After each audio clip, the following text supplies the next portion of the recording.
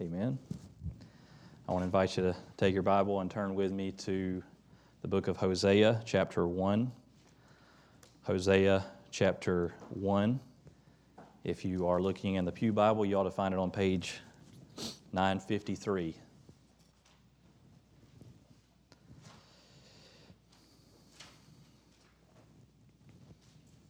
And before we dive into Hosea this morning, I just want to take a moment to acknowledge the thing that is probably on a lot of our minds this morning, and that is what happened in our nation's capital this week. Among other things that ought to drive followers of Christ to prayer. We've certainly done that, and we're going to continue to do that. Today at 4 o'clock, we're going to instead of our normal small group time where we split up and discuss this morning's sermon, we're going to have a guided time of prayer for our nation. So that's going to be today at 4 o'clock. And then this Wednesday, I am issuing a loving and gentle call for fasting and prayer. Now, I'm very mindful of the fact that the New Testament warns us about mandating fasts or anything like that. But I'm simply just inviting you to join me in a time of fasting and prayer on Wednesday. And so what that's going to look like is, I understand that there are people who have, blood pressure or blood sugar issues, and, by all means do what's wise for you in a health sense. But at the time when you would typically be eating breakfast on Wednesday morning, take some time to pray. At the time when you would typically be eating lunch on Wednesday, take some time to pray. And then Wednesday night at 6:30, when we would typically have prayer meeting, we're going to have a fellowship meal, and we're going to break our fast together and have a time just of fellowship and prayer together Wednesday. So today at 4, we're going to pray together in a guided sense. Wednesday, we're going to have a day of prayer and fasting, which we will break at prayer meeting with a fellowship meal.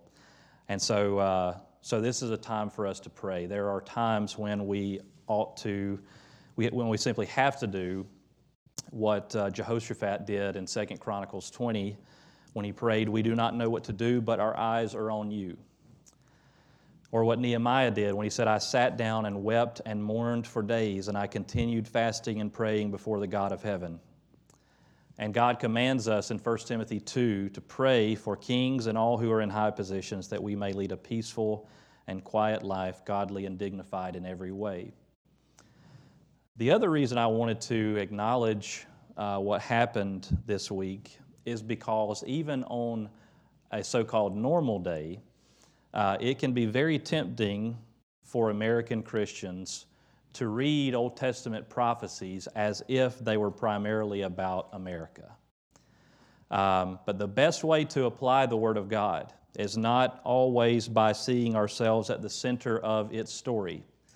And so we need to resist the urge to imagine that God spoke this word only for our generation and only for our nation, while at the same time we need to humble ourselves before God and ask, "Lord, how does this apply to us? How does this apply to our generation and to our nation? What sins are we guilty of? What sins can we forsake? And how can we pursue faith and faithfulness in light of what we hear in this word?" So that's what I'm praying God will help us to do this morning. So let's read from Hosea chapter 1. We're going to begin in verse 1. The word of the Lord that came to Hosea the son of Beeri in the days of Uzziah, Jotham, Ahaz, and Hezekiah, kings of Judah, and in the days of Jeroboam the son of Joash, king of Israel. When the Lord first spoke through Hosea, the Lord said to Hosea, "Go, take to yourself a wife of whoredom, and have children of whoredom, for the land commits great whoredom by forsaking the Lord." So he went and took Gomer, the daughter of Diblaim, and she conceived and bore him a son. And the Lord said to him, "Call his name Jezreel, for in just a little while I will punish the house of Jehu for the blood of Jezreel, and I will put an end to the kingdom of the house of Israel. And on that day I will break the bow of Israel in the valley of Jezreel." She conceived again and bore a daughter, and the Lord said to him, "Call her name No Mercy, for I will no more have mercy on the house of Israel to forgive them at all. But I will have mercy on the house of Judah, and I will save them by the Lord their God. I will not save them by bow or by sword or by war or by horses or by horsemen. When she had weaned no mercy, she conceived and bore a son. And the Lord said, Call his name, Not My People, for you are not my people, and I am not your God. Yet the number of the children of Israel shall be like the sand of the sea, which cannot be measured or numbered. And in the place where it was said to them, You are not my people, it shall be said to them, Children of the living God. And the children of Judah and the children of Israel shall be gathered together, and they shall appoint for themselves one head, and they shall go up from the land, for great shall be the day of Jezreel. Let's pause there and we'll pray together. Lord, we ask for your help this morning to hear this word clearly and with a sense of humility. Lord, that we would not hear a condemnation of someone else's sin before we hear a condemnation of our own. And Lord, I pray that you would jolt us and awaken us to the depth of our own sin so that we might be jolted into our need for repentance and so that we might receive the restoration that you offer to us. So God, would you work through your word this morning to drive us by your Spirit to increased faith and increased faithfulness. And we pray all this in Jesus' name, amen. Amen. When I was in college, I knew this guy who, anytime he told any kind of story, even the most mundane of stories, he would give way too much backstory. You could ask him, what did you eat for breakfast this morning? And he would start with something like, well, it all starts when I was 10 years old. Okay, no, I don't need to know all that. Just tell me what you had for breakfast. So some people are just like that, and others tend to do the opposite. They don't give enough context when telling stories. And so without enough backstory, the story itself can be confusing. Too much backstory, and it can be boring. And so what I want to try to do this morning is thread the needle and find a helpful middle ground when it comes to introducing us to the book of Hosea. Enough backstory to where we can make sense of what he's saying, but not so much that we kind of get bogged down in the details and think, well, what does this have to do with anything? There are a couple of things that we absolutely need to know in order even to make sense of what God says through the prophet Hosea. So I want to give us some context, and I want to do that through the lens of two prominent Old Testament figures who have come before, Abraham and Moses. So there is an echo here of one of the promises that God made to Abraham. God says in verse 10, Yet the number of the children of Israel shall be like the sand of the sea, which cannot be measured or numbered. That sounds an awful lot like what God told Abraham in Genesis chapter 22, verse 17. I will surely bless you, and I will surely multiply your offspring as the stars of heaven and as the sand that is on the seashore. It is difficult to make sense of the book of Hosea if you don't know that God has made in the past binding promises like this to His people. The second prominent figure that's helpful to know about is Moses. Moses enters the story at a time when Abraham's descendants were multiplying, as God said they would, but they were not living under the blessing that God said they would live under. And they were certainly not living in the land that God said He would give to them. They were living in Egypt, and they were living under the oppressive hand of Egypt's Pharaoh. And so God raises up Moses to redeem them from that slavery and to bring them to the place that He was preparing for them. And when God brings them out, in that intervening period between the time when He brings them out of Egypt, but before they get to the Promised Land, God makes a covenant with them. Just as He had made a covenant with Abraham, He makes a covenant now with Abraham's descendants.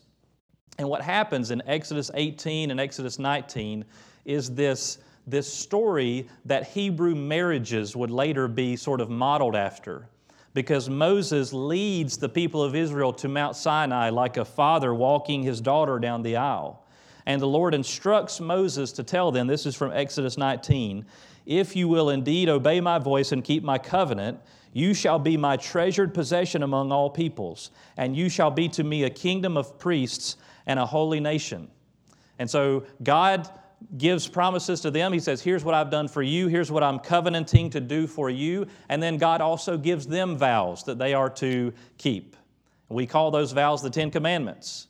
He gives them the law, and they swear to keep them. They say, yes, we will obey these. Yes, we will keep these. And God promises them, I will walk among you, and I will be your God, and you shall be my people. We simply cannot grasp the point of the book of Hosea if we miss that covenant relationship where God says, I will be your God, and here's what I will do for you, here's what I have done for you, and you will be my people, and here are the covenant vows that you are making to me. And so we need to see here in the background to the book of Hosea the jealousy of God, that God is jealous for His people. He tells them in Exodus 34, verse 14, you shall worship no other God, for the Lord, whose name is jealous, is a jealous God. Now that's one of those truths that has tripped a lot of people up. How is it good for God to be jealous? Because we tend to think of jealousy as akin to insecurity. You know, jealousy is something that someone has when they are too emotionally insecure and needy. But God's jealousy is not a flaw, it is one of His many excellencies. So I want to try to define God's jealousy. It does not arise from a need to be loved. His jealousy arises from the purity of His love. That God is like a loving husband who is not at ease with a wife who commits adultery. So anytime I think about divine jealousy, I think, what would it be like if I were to go to my wife and say to her, I am perfectly content if you would like to go out and have other men that you whatever with. That would not be very loving, would it? For me to care so little about her and to care so little about the vows that we made to one another that I would say to her, I'm okay if you would like to break those vows on occasion. Because last I checked, when we stood before God and the congregation, what we promised was, forsaking all others, I will cling only to you. Forsaking all others, I will cling only to you. So God is like a loving husband who is not at ease with a wife who commits adultery. True covenant love insists on faithfulness. And this jealousy does not arise from a need within God to be loved. God does not need His people to love Him or to worship Him. He's not this insecure, needy person who's sitting in heaven thinking, I just need people to love me. I just need people to worship me. He was perfectly fine for all of eternity without anybody else loving Him or worshiping Him. Just Father, Son, and Holy Spirit loving one another. So God is sufficient in Himself. He does not need anything outside Himself. And yet He also knows how disordered our lives will be if we try to put anyone but Him at the center of our lives and at the center of our world. That is why God insists on His people worshiping Him alone, not for His good, but for ours. But of course, Israel was not faithful to the covenant that God made with them, and that is sadly what God helps them see through Hosea's marriage. You know, when you think about what God asked the Old Testament prophets to do, many of them had very unenviable tasks. God told Isaiah straight up, these people aren't going to listen to you. You're going to have a long, hard ministry, and you're not going to see any fruit come from it. All you're going to have to lean on, Isaiah, is that you're doing what I'm asking you to do. And what does Isaiah say? Here I am, send me.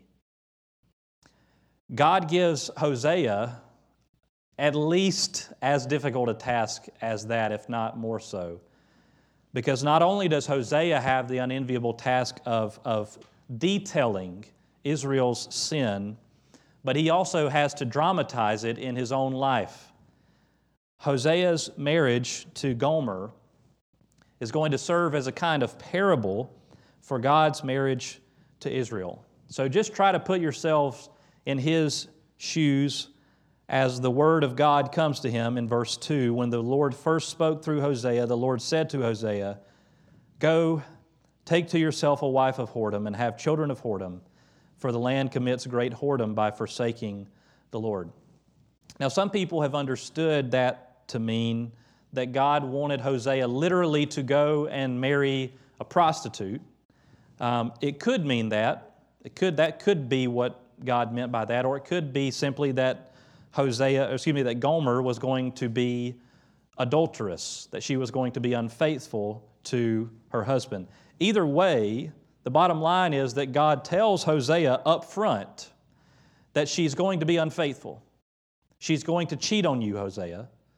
And yet he still tells him to marry her. And the purpose of this is to illustrate what the nation of Israel has done and is doing by forsaking the Lord. They are, in God's own words, they are committing great whoredom by forsaking the Lord. So Israel has committed spiritual adultery. Spiritual adultery. Now, if you find yourself thinking, this seems like an awfully scandalous, maybe even crass way for God to speak about His own people, you are absolutely getting the point. That is the point. It is meant to be provocative. It's meant to be shocking. Because in Hosea's day, Israel was living through this remarkable period of peace and prosperity. Israel is in this time when everything is just great. Everybody's stock portfolio is up. We haven't had a war in a while. There's not any big nation breathing down our neck. Everything seems fine. And so you can imagine that many people, it would be easy for them to see this as a sign of God's blessing. Look at how much God has blessed us. Look at how much He's pleased with us. We can see it by all this peace and all this progress and all this prosperity. But then the word of the Lord comes to Hosea like a bolt of lightning out of a dark sky. The land commits great whoredom by forsaking the Lord. Now, when you ask yourself, what specifically had the people of Israel done? The answer is, it's not like they were irreligious. It's not that they had all become atheists or something like that. It's not even that they had stopped claiming the name of the Lord. It's not like they said, we're no longer the Lord's people, we're now going to just go with Baal. No, the problem is that they were dividing their loyalties. They said, we want to have the Lord, but we're just going to hedge our bets with Baal just in case. And so that's really what spiritual adultery is. It is not on the surface a wholesale turning away from God. It is dividing our loyalty and trust between God and something or someone else. It's like an adulterous wife who wants to go out during the day and do God knows what with who knows what, and then still be able to come home and have a nice warm bed and a nice warm meal and all that kind of stuff. Trying to have it both ways. Israel said that they trusted the Lord, but they hedged their bets with other gods. They said that they trusted in the Lord, but they, in fact, were engaged in all these kind of political alliances and gamesmanship to try to advance themselves. God calls this spiritual adultery. And just as shocking as what God tells Hosea to do is the fact that he does it. Verse 3 says, "So he went and took Gomer, the daughter of Diblaim, and she conceived and bore him a son." And the son is given a very ominous name, Jezreel. Jezreel was a place where a former Israelite king had oppressed a common Israelite man named Naboth and had stolen his vineyard, and great bloodshed took place there, including the blood of the king. Jezreel was a place that was synonymous with bloodshed. And it is emblematic of what Israel had done. The nation who had committed themselves to the way of the Lord had instead given birth to bloodshed. And notice the difference between verse 3 and verse 6. Verse 3 says that Gomer conceived and bore him, Hosea, a son. Verse 6 says she conceived again and bore a daughter. And this is one of those, what's the difference between these two pictures? The difference is, verse 3 says very clearly that she conceived and bore a son to Hosea. Verse 6, there's an open question. Whose child is it? Maybe it's Hosea's child, maybe it's not. We don't know. Look at the middle of verse 6. The Lord said to him, call her name No Mercy, for I will no more have mercy on the house of Israel to forgive them at all. And if there was a question about whose child No Mercy was, the next one kind of hints even more at that, because this time, notice verse 9, the Lord said, call his name Not My People. So she conceives again, she bears a son, and this kid's name is Not My People. He's not mine. And God says the reason for this is because you are not my people and I'm not your God. I mean, that is a shocking thing for God to say, because it's a reversal of what he had told them when he made a covenant with them through Moses, when he said, I will be your God and you will be my people. Now he says, you are not my people and I am not your God. So what is God up to? Has he given up on his people? The very existence of this book is proof that God had not given up on his people. If he had truly given up on them, he would have never sent his word to them through Hosea. And so the purpose behind this painful dramatization and behind these harsh words, the ultimate purpose is restoration. But before God can restore his people, he first has to awaken them to their need for repentance, because you can't have restoration if there's not first repentance. And before they can repent, he first has to awaken them to the reality of how deeply they have sinned and wandered away from him, so that they will see how far they have gone away and they will see how desperately they need to turn back to him. So God has to shock them into reality. He has to shock them into understanding the truth. He has to jolt them out of their blindness and self-deception by telling them the truth, as painful as it may be. That is what a loving father does for his children. He does not tell them what they want to hear. He tells them what they need to hear.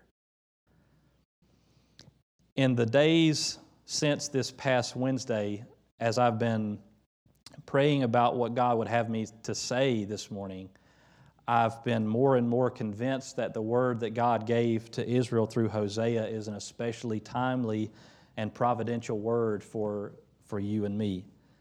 This is the text that I was planning on preaching. This is the text that, had been on the calendar for a long time. And this, in the providence of God, is a very, very timely word for us. As I was watching the news on Wednesday, at times, if I'm being honest, I felt afraid, at times disgusted, at times angry, and overall I felt very, very sad. But there was one image that still, to this moment, sticks in my mind and makes me sadder than anything else that I saw and have seen since then. That amongst that mob of people who broke through police barricades and stormed into the Capitol were many indications that at least some of these people consider themselves Christians. And the image that I'm thinking of right now was of a man who paraded through one of the chambers of Congress with a Christian flag in his hand. And as I was thinking about that, it reminded me of being in a U.S. history class in college and being assigned, this reading in our textbook, and there was this picture in our textbook that our class had a very long discussion about. And I can still to this day see this picture as if I was looking at it right now. It's a picture of the inside of what appears to be a church or maybe some kind of community center. It's a black and white picture, and what you see in the picture is there's a crowd of people with white hoods on their heads, and emblazoned above them there's a banner, and on the banner are the words, "Jesus saves." We sang the song this morning, "Jesus saves." That's what was above their head. Jesus saves. And there is something deeply wrong if people think that these things can be consistent with one another. And it's not new. The black and white picture attests to that. So for those of us who claim the name of Jesus, we have got to take a look in the mirror, and we need to ask ourselves, where does my allegiance lie? I want to put something on the screen for us to think about together, and that is this, two statements. It is good to let your religion inform your politics, but it is incredibly dangerous to let your politics inform your religion. And too many people have done the second one instead of the first one. And what it has led to is what God calls whoredom, spiritual adultery, idolatry. The people of God are called to be people of truth. We claim to follow someone who said, "Blessed are the peacemakers, for they shall be called sons of God." To too many people, that sounds impractical and unappealing. Too many people would rather pursue power and domination in the name of Jesus rather than peace and truth. We claim to follow someone who said, "If anyone slaps you on the right cheek, turn to him the other also. If anyone forces you to go 1 mile, go with him 2 miles." That is from the mouth of Jesus. But too many people would rather be more like John Wayne than like Jesus. God tells us in 2 Corinthians 10 that though we walk in the flesh, we are not waging war according to the flesh. And so we cannot let our values and our opinions and even our understanding of truth itself be shaped constantly by the world and think that we will at the same time be walking in faithfulness to God. I cannot speak to everyone. I can speak to the people who are hearing my voice right now, and I am urging you, let us be very sure that we are having our understanding of what is true and just and righteous shaped more by the Word of God than by what we hear from any politician or from any pundit on the TV or on the radio or on the internet. We need to look in the mirror and ask God to show us where we have divided our loyalties and our trust, to show us where we have, even while claiming His name, wandered away from Him. Part of what grieves me about what happened in Washington this past Wednesday is the hopelessness that it reveals. Because the kind of raw anger that was on display arises when people think that their only hope is in a particular political outcome. And when it becomes clear to them that that outcome is not what they wanted, they're driven to desperate measures. And so they are absolutely hopeless and have no other recourse except to do something extreme. And yet, it is awfully tempting for a similar kind of hopelessness and despair to creep into the hearts even of those who don't do something nearly as drastic. So even if you don't go and beat a police officer over the head with a fire extinguisher, even if you don't rush into the halls of Congress with zip ties in your hand, it is still just as tempting to see what has happened and to feel hopeless and despair. So let me just say in love that if we find ourselves in despair because our preferred candidate did not win, then we need some perspective. We need an eternal perspective, because 4 years is a drop in the bucket in comparison with eternity. And the United States of America is a drop in the bucket in comparison with the kingdom of God. Elections are consequential, but they are not the end of the world. And anybody who tries to convince you otherwise is probably trying to use you for their own ambitions. So we need a bigger perspective than America, and we need a longer perspective than 4 years. We need to lift our eyes and behold the eternal God and the Lamb who was slain and whose blood has ransomed for God people from every tribe and language and people and nation. God is going to have a lot of harsh things to say to the people of Israel in this book. But I don't want you to miss the offer of restoration in verse 10. He's just finished saying, I'm not going to have mercy on you, and I'm not going to call you my people anymore. And then he says in verse 10, yet the number of the children of Israel shall be like the sand of the sea, which cannot be measured or numbered. And in the place where it was said to them, you are not my people, it shall be said to them, children of the living God. What God is reminding them of in that verse is that He has not broken His promise to Abraham, and He will not. He has not gone against His word. He is still God, and He is still true to every promise He has made. And so no matter how harshly God denounces our sin, He is a loving Father who is acting to discipline those whom He loves.